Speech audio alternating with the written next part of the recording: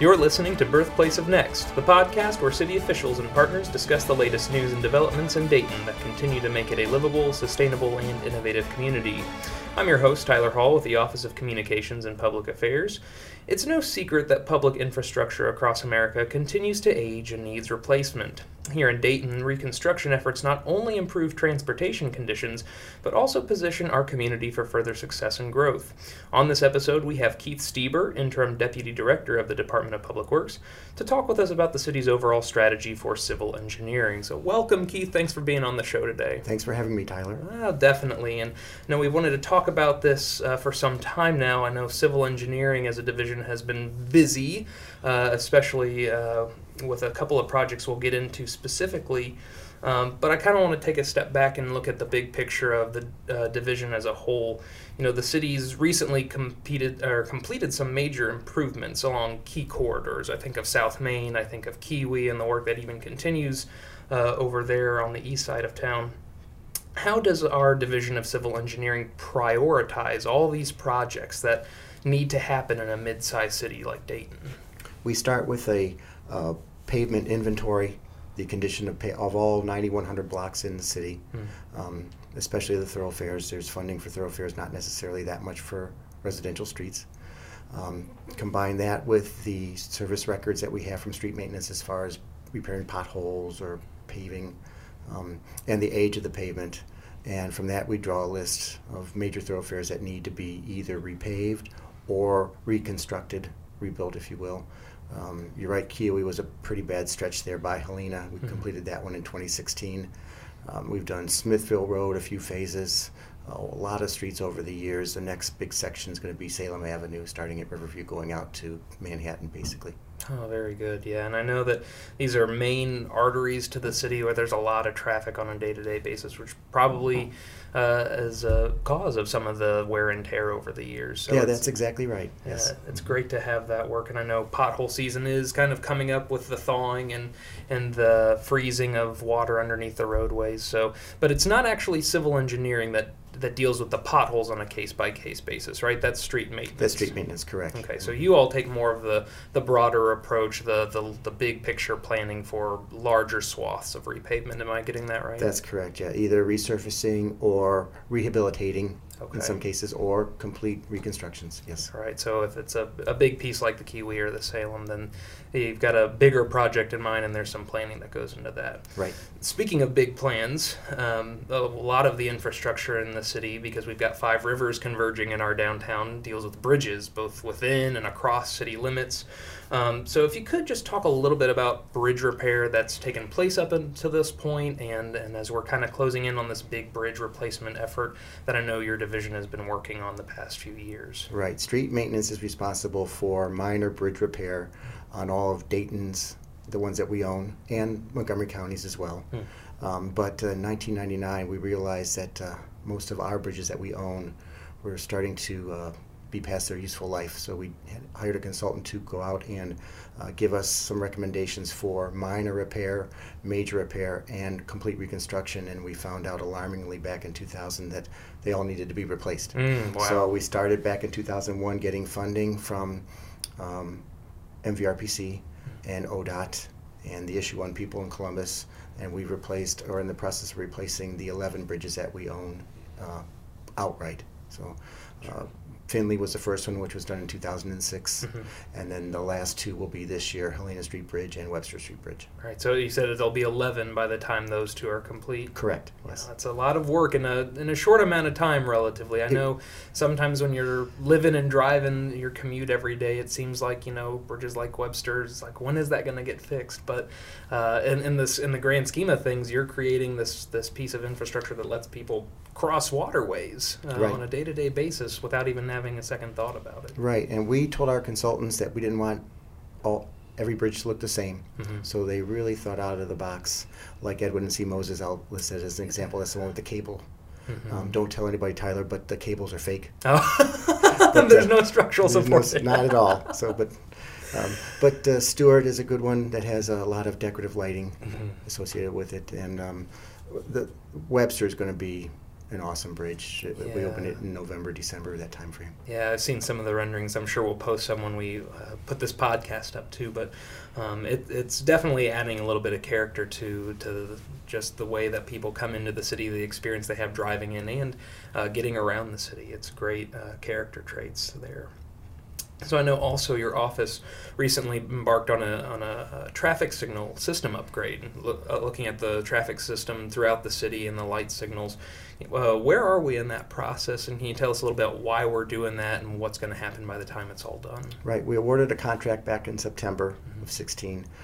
And we actually haven't done any work on it yet because the contractor needed to order a lot of materials. We are replacing a lot of the guts, if you will, of the controllers, the 300 plus controllers we have throughout the city. Okay. So that should happen probably in about a March through May timeframe. Gotcha. It's not as sexy, if you will, as a bridge project, but nonetheless, we're responsible for controlling the traffic signals, and most of this equipment was purchased and installed in the 80s, so it's about past its useful lifetime. Gotcha.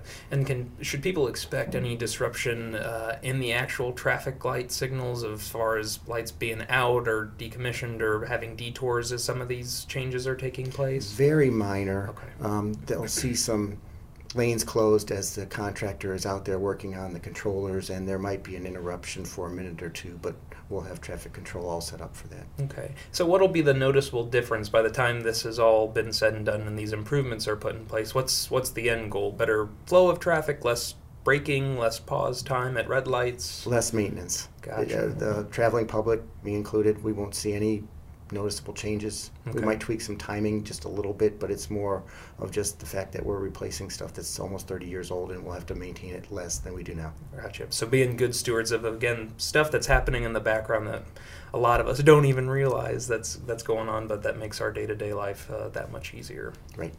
Very good. So speaking of the average person like me and some of our listeners traveling Dayton's roads, we don't notice them until something's wrong. Right. We talked a little bit about potholes at the beginning.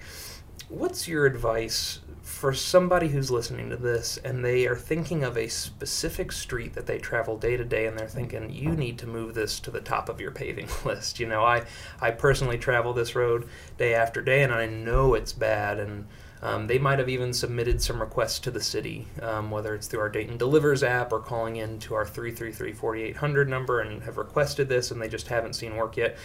Maybe lift the veil a little bit and explain what our process is, again, for prioritizing some of those things and what people can do to, one, make civil engineering aware if there really is a problem, and trying to understand how long some of this planning takes to repair big projects like you were saying. Right. You gave the two answers to begin with, the Dayton Delivers app and the 4800 number, which is what we encourage everybody to use, one or the other, or both, for reporting. I can tell you volume of calls has a big deal to do with it. If we get the number of phone calls for a block or a whole section of a main street or something like that, that gives us an alarm there to put it at the top of our list. Every call that we get at the call center, whether it's us in civil engineering or street maintenance, we go inspect them. So it's kind of a combination of number of calls and urgency that we feel out there just by going out there and taking a look. And it's possible there's a street out there that we've not looked at it in a while, and all of a sudden we get a few calls for it. So we'll move that to the top of the list. Right, and that then even if it does get bumped up, it still takes some time, and if it's a bigger project, obviously there's going out to bid and having contractors come in and do the work too, I'm sure. So that's something that I know a lot of folks will see, but it's good to know that their voice is being heard, that even if it's just a phone call or a submission to Dayton Delivers, that it does have an impact, and that we here at the city are listening to those folks and are going to investigate. And it can even impact how soon those streets do get corrected and improved. Absolutely. And because Issue 9 passed, thank you very much, everybody, last November, we are going to pave 4 times as many streets for the next 8 years. That's fantastic. It's great. Yeah, good condition by the end of 8 years, all roadways in the city, which is fantastic.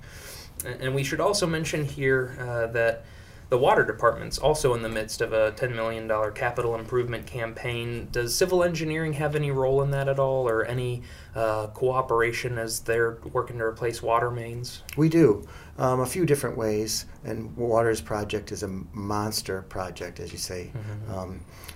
We get the plans at the beginning just to take a look from our eye, especially for traffic control, or maybe there's something that Water's looking at just specifically for a water line, but not necessarily from a roadway point of view or sidewalk point of view or something. So we give input during the design.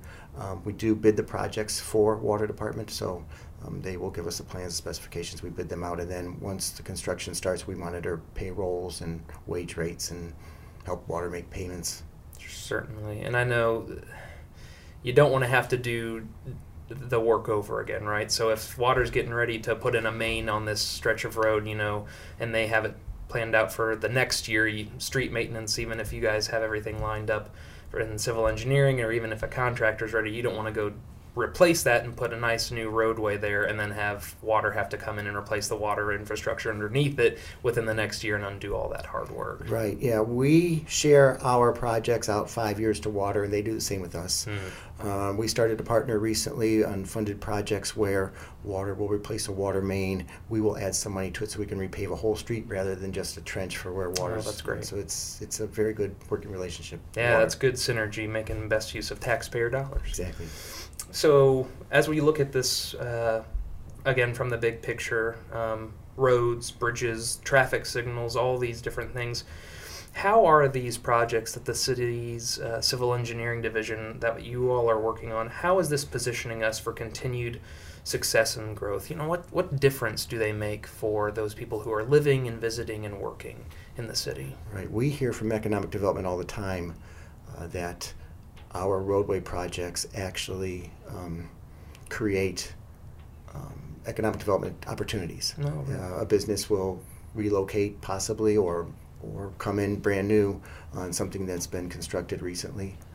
So from that regard, we just try to make, I call us the purveyors of the public right-of-way. We're trying to make it as perfect or as good as we possibly can for investment and also for residents, because you have a street that hasn't been paved in 45 years, and it's all broken up, and it doesn't feel right to drive on it. It doesn't look good when you look out your window. But if we're able to reconstruct one or at least pave one, then it gives everybody, myself included, because they just paved my street about 3 or 4 years ago, just a better feel about where you live and make you proud of where you are. Right. So there's the aesthetic, certainly, and I know that you all even have some of the recreational element that's playing into role, especially with some of the bike lanes and bike paths off of some of those trails that I know that are managed by other groups within the region, but there's certainly connecting our residents to those resources as well through some of the work that you're doing. That's right. When we look at virtually every street that we pave, we also take a look to see, is this a candidate for a bike lane or not, because we're going to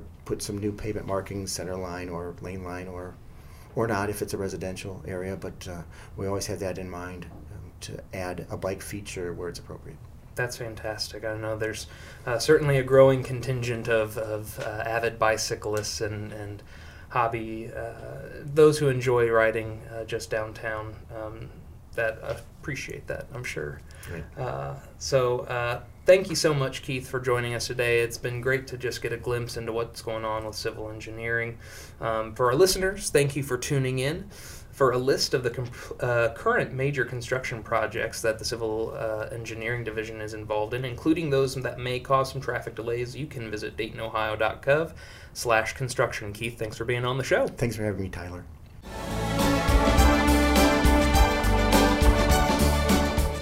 Thanks for listening to Birthplace of Next, a publication of the City of Dayton's Office of Communication and Public Affairs.